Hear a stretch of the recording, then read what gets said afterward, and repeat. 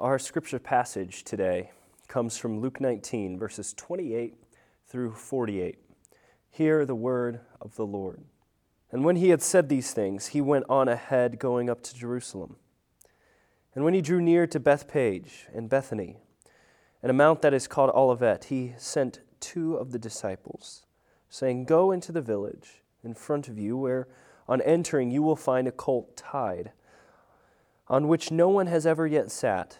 Untie it and bring it here.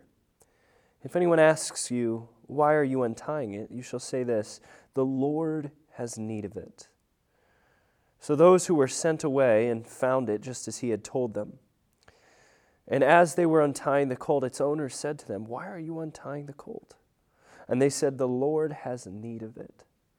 And they brought it to Jesus, and throwing their cloaks on the colt, they sat Jesus on it. And as he rode along, they spread their cloaks on the road. And as he was drawing near, already on his way down the Mount of Olives, the whole multitude of disciples began to rejoice and praise God with a loud voice for all the mighty works that they had seen, saying, Blessed is the King who comes in the name of the Lord. Peace in heaven and glory in the highest.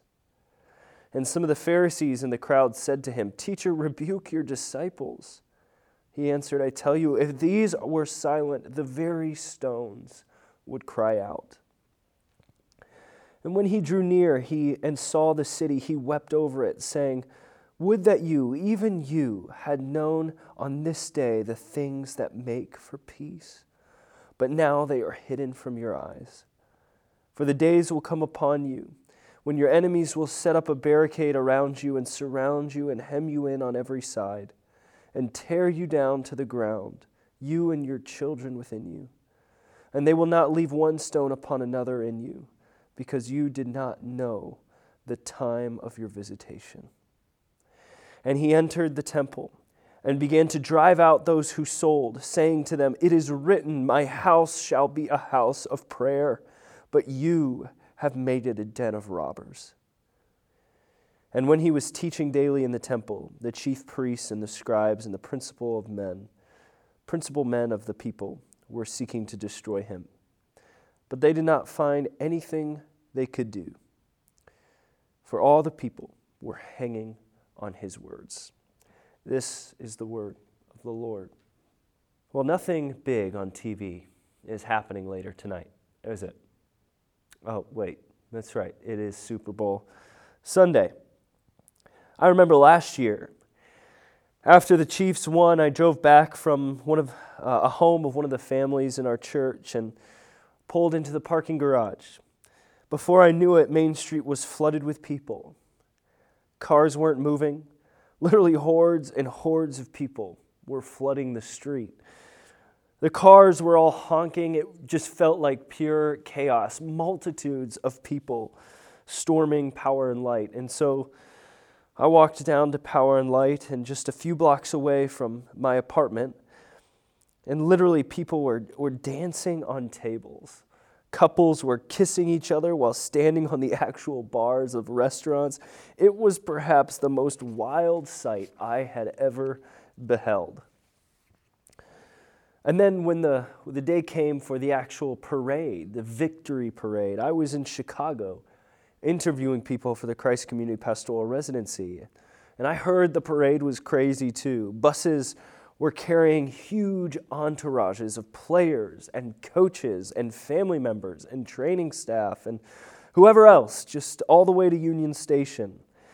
And there were many people lining the streets. Businesses were closed down. It seemed like everyone was there. Parents were bringing their children. Civic leaders were there. Quentin Lucas, the mayor of Kansas City, he was there. The governor of the state of Missouri, even he was there.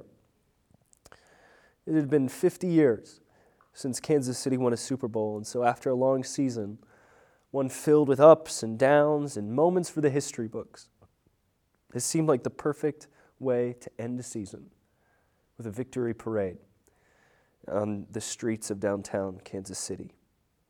A whole city celebrates.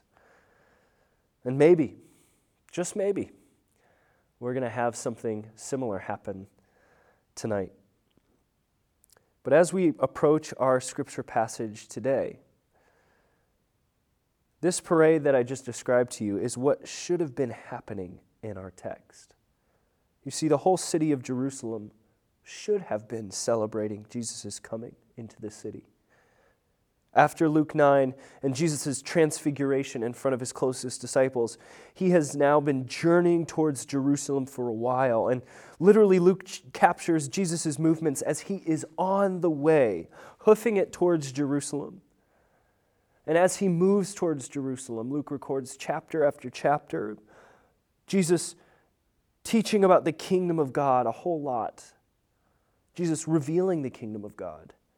For the way that he lives and healing the sick, giving sight to the blind, forgiving sins. When Jesus finally makes it to Jerusalem, there's no parade like the Chiefs' victory parade last year. But there should have been. There were no words from the top civic leaders, no government escort. The whole city wasn't there witnessing it. This is the fascinating thing about that, though. Jesus isn't surprised. In fact, Jesus is trying to communicate something through these events to us. He's trying to reveal to us something about the kind of king that he is and the kind of kingdom he wants to bring. Jesus is wanting to draw a response from us. He's wanting to ask us the question, will we choose this type of king? Would we prefer someone with the pomp and circumstance? Or do we want King Jesus? If you have your Bibles with you, or a Bible on your phone, look with me at Luke chapter 19.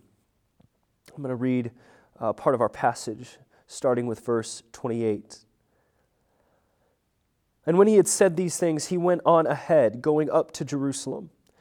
When he drew near to Bethphage and Bethany at the mount that is called Olivet, he sent two of his disciples, saying, "Go into the village in front of you, where on entering you will find a colt tied, on which no one has ever yet sat. Untie it and bring it here. If anyone asks you, 'Why are you untying it?' you shall say this, 'The Lord has need of it.'" So those who were sent away and found it, just as he had told him. Jesus is on the Mount of Olives, a small mountain range just east of Jerusalem. And when you stand on it, you can see the city. And so Jesus, before he enters into the city, he sends two of his disciples on this mission to get him a ride. Because, right, kings don't walk into town. Kings ride into town in the ancient Near East. In fact, for someone reading this gospel in the first century, they would have understood what is going on here. When a victorious king returns to his city, he needs to give the appearance of authority and power, and so he needs a mighty steed. He needs a powerful-looking entourage. But a few things stand out about Jesus' entrance. First, he decides he wants to ride on a donkey. This isn't the most prestigious of all powerful steeds, is it? And then Jesus embarks down a mountain, and on the final portion of that pathway to the city, Luke doesn't report anyone else joining the entourage. Luke, of course, talks about the disciples and the crowd, but these were people already following him. As far as we know it, no one else comes to join them. And then to everyone in the city, this crowd that's been following Jesus starts chanting, "Blessed is the King, the one who comes in the name of the Lord, peace in heaven and glory in the highest." But to everyone else, this must have just felt odd. Then to add even more awkwardness to the moment, the Pharisees who are watching at a distance, they just try to get Jesus to stop all this nonsense that people are chanting and shouting. They just want to shut it up.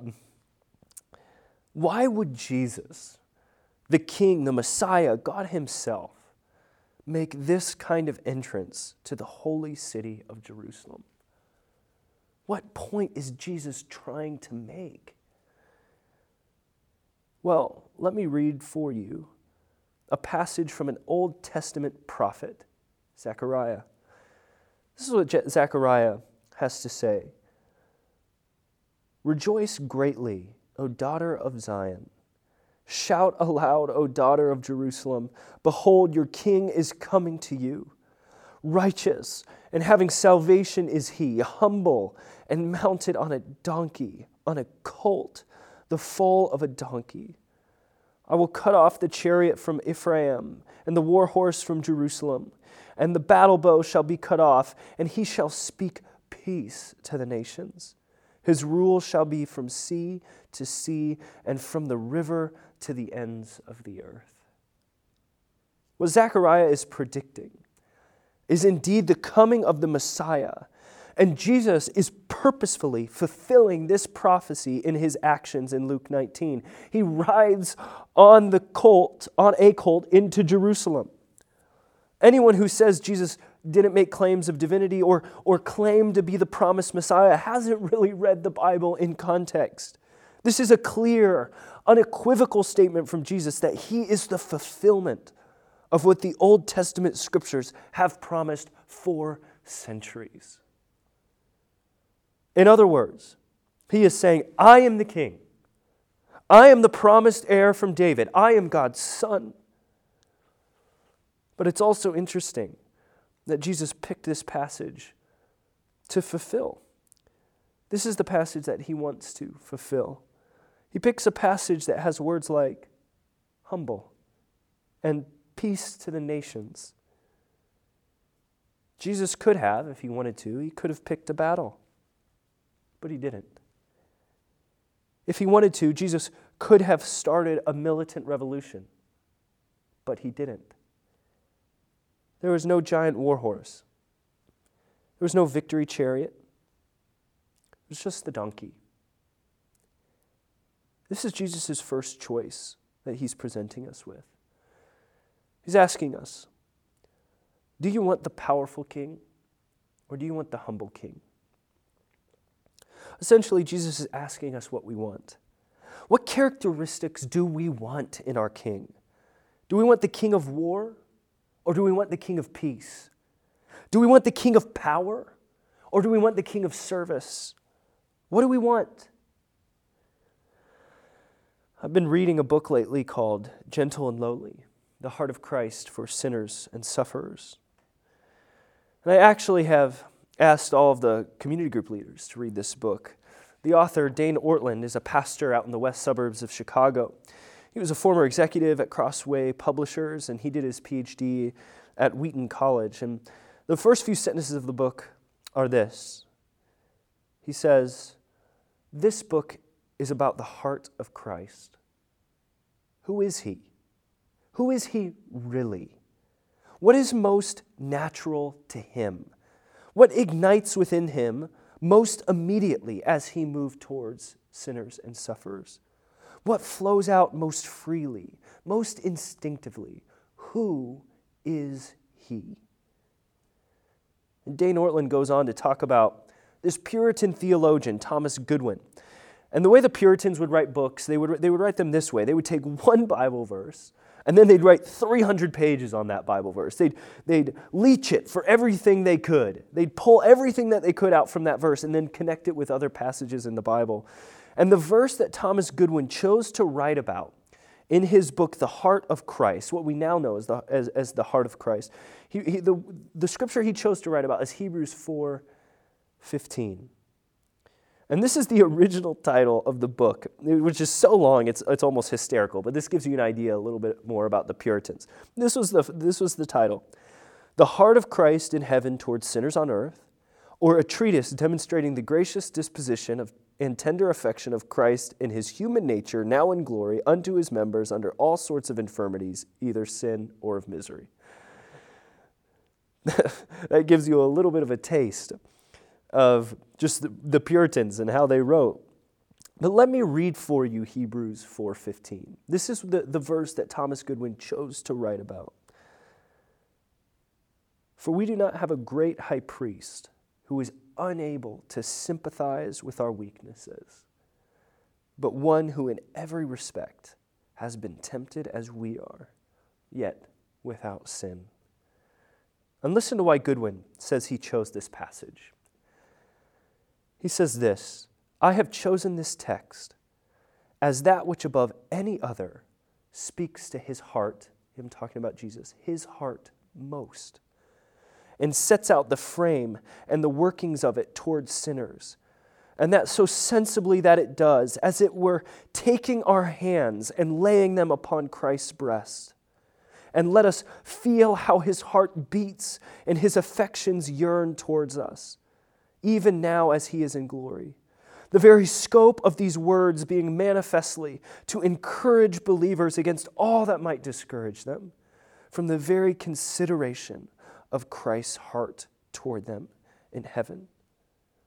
And Ortlund, he follows up and asks this question: what would it be like for a friend to take our hands and to place them on the chest of the risen Lord Jesus, so that like a stethoscope, letting us hear the vigorous strength of a beating heart physically, our hands let us feel the vigorous strength of Christ's deepest affections and longings?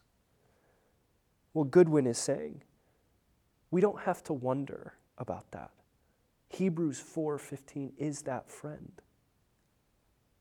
Jesus is a king whose primary posture towards his people is gentleness and lowliness.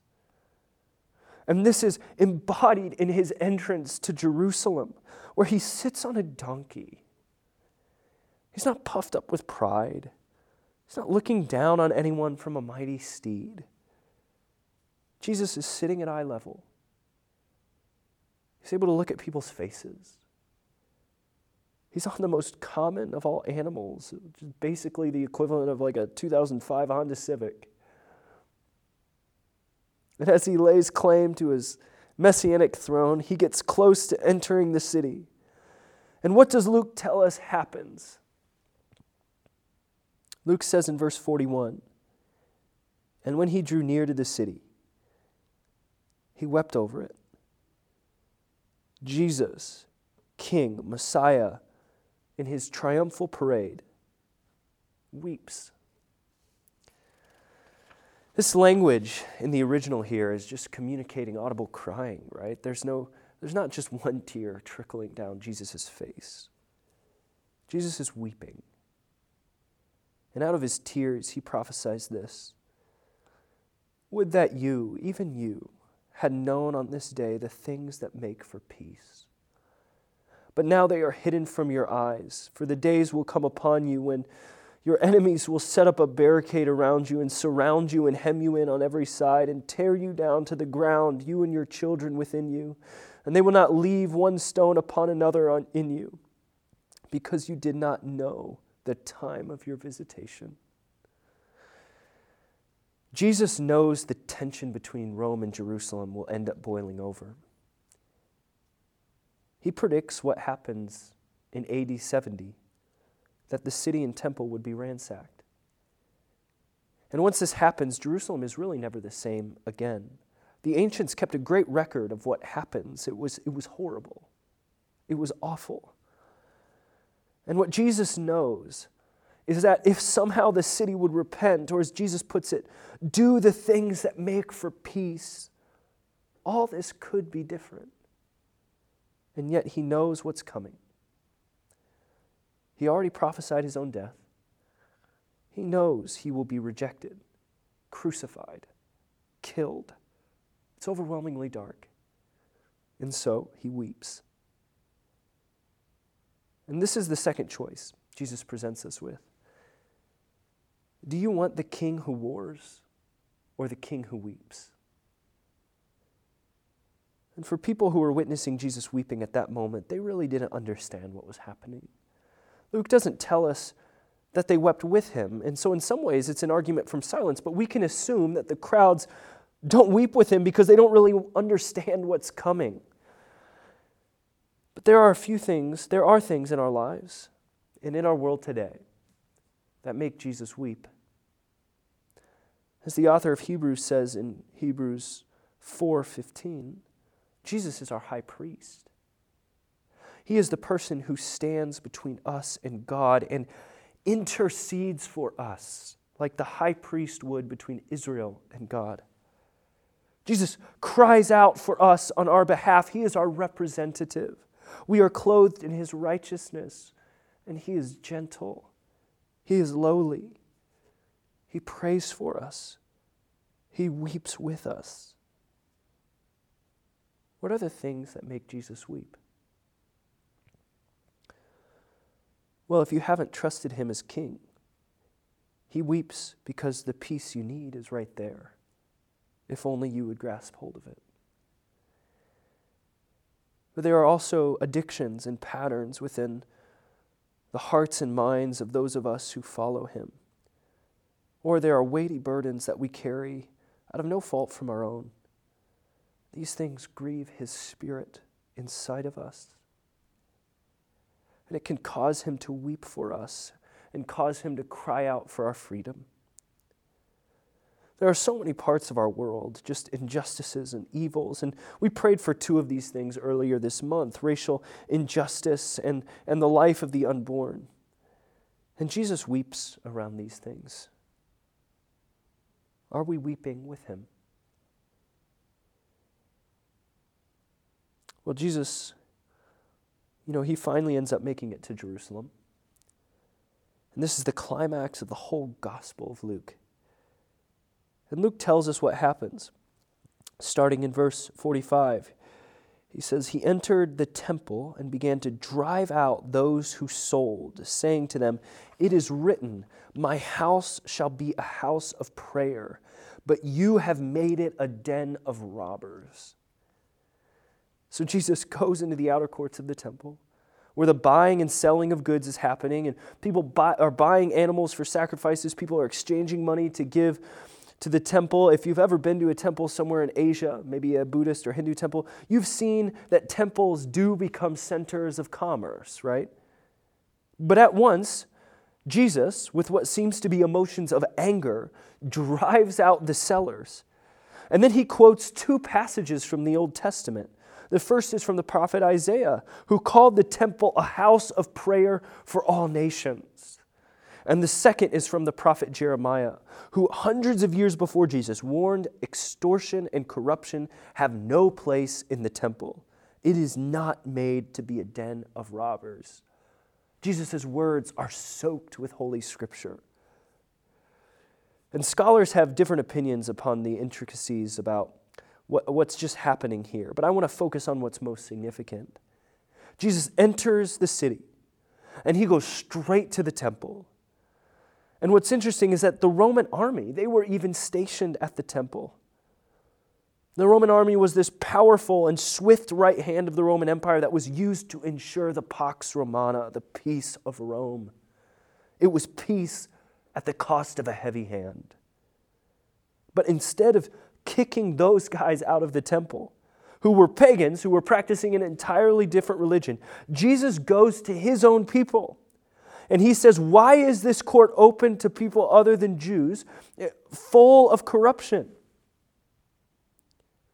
This is supposed to be a house of prayer for all peoples. Instead of calling the corrupt Roman government evil and oppressive, Jesus goes to His own people. And He says, you, not them, you have made this place a den of robbers. And this is where Jesus gives us our final choice. He asks, do you want a king who coddles, or do you want a king who confronts?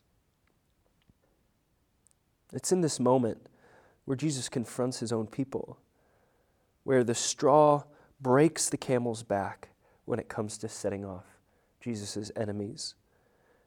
And you can look at what Luke records in the very next verse. In verse 47, he says, And He was teaching daily in the temple.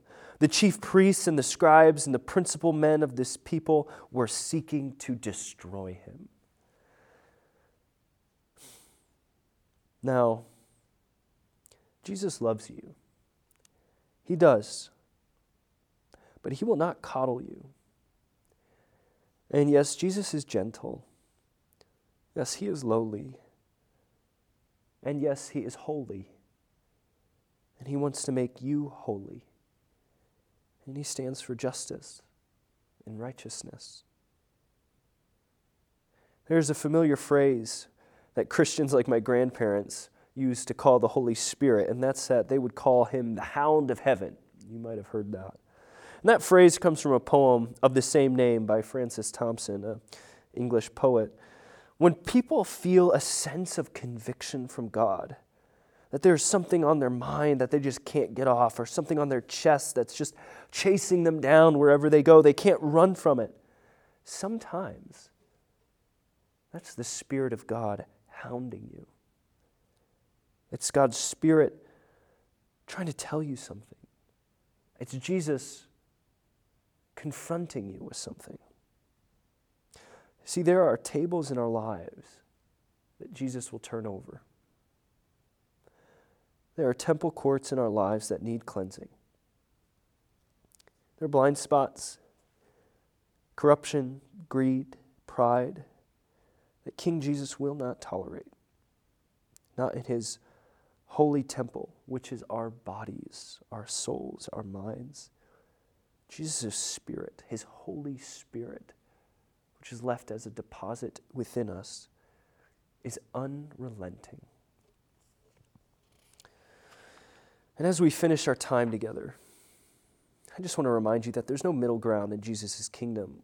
As Jesus was going throughout his public ministry, everything he did was to draw a response. Jesus didn't want apathy. He wanted to force people to choose. There's no sitting on the fence in Jesus' kingdom. He doesn't leave us with that luxury. There's one last chance he leaves us with. Or choice, I'm sorry. There's one last choice he leaves us with. And that is to crown him or kill him.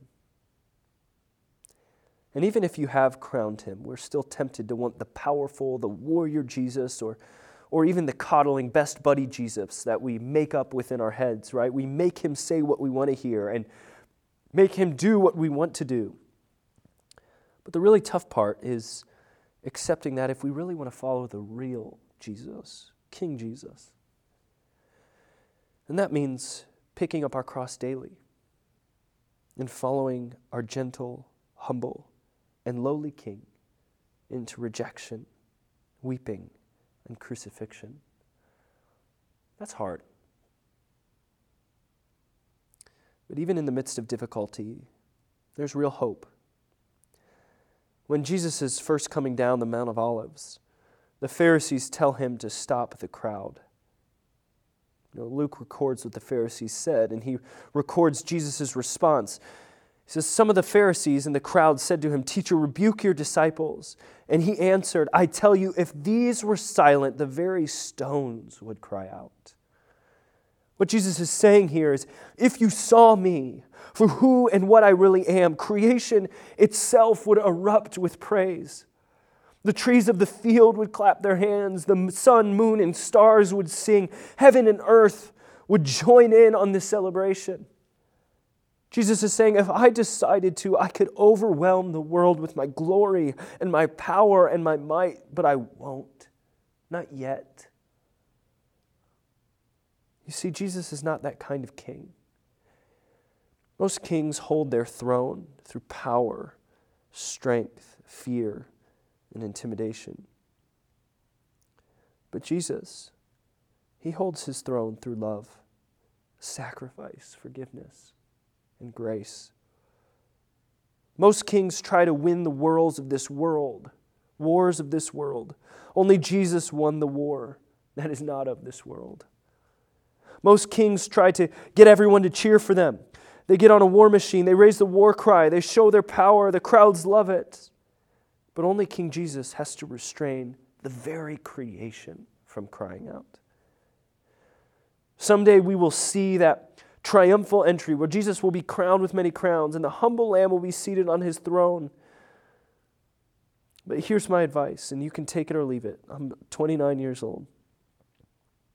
Even in your confusion and frustration with him, and even in your questions and your doubts, even when he doesn't do what you want him to and instead confronts you on what you don't want him to, here's my advice. Crown him. Make him your king.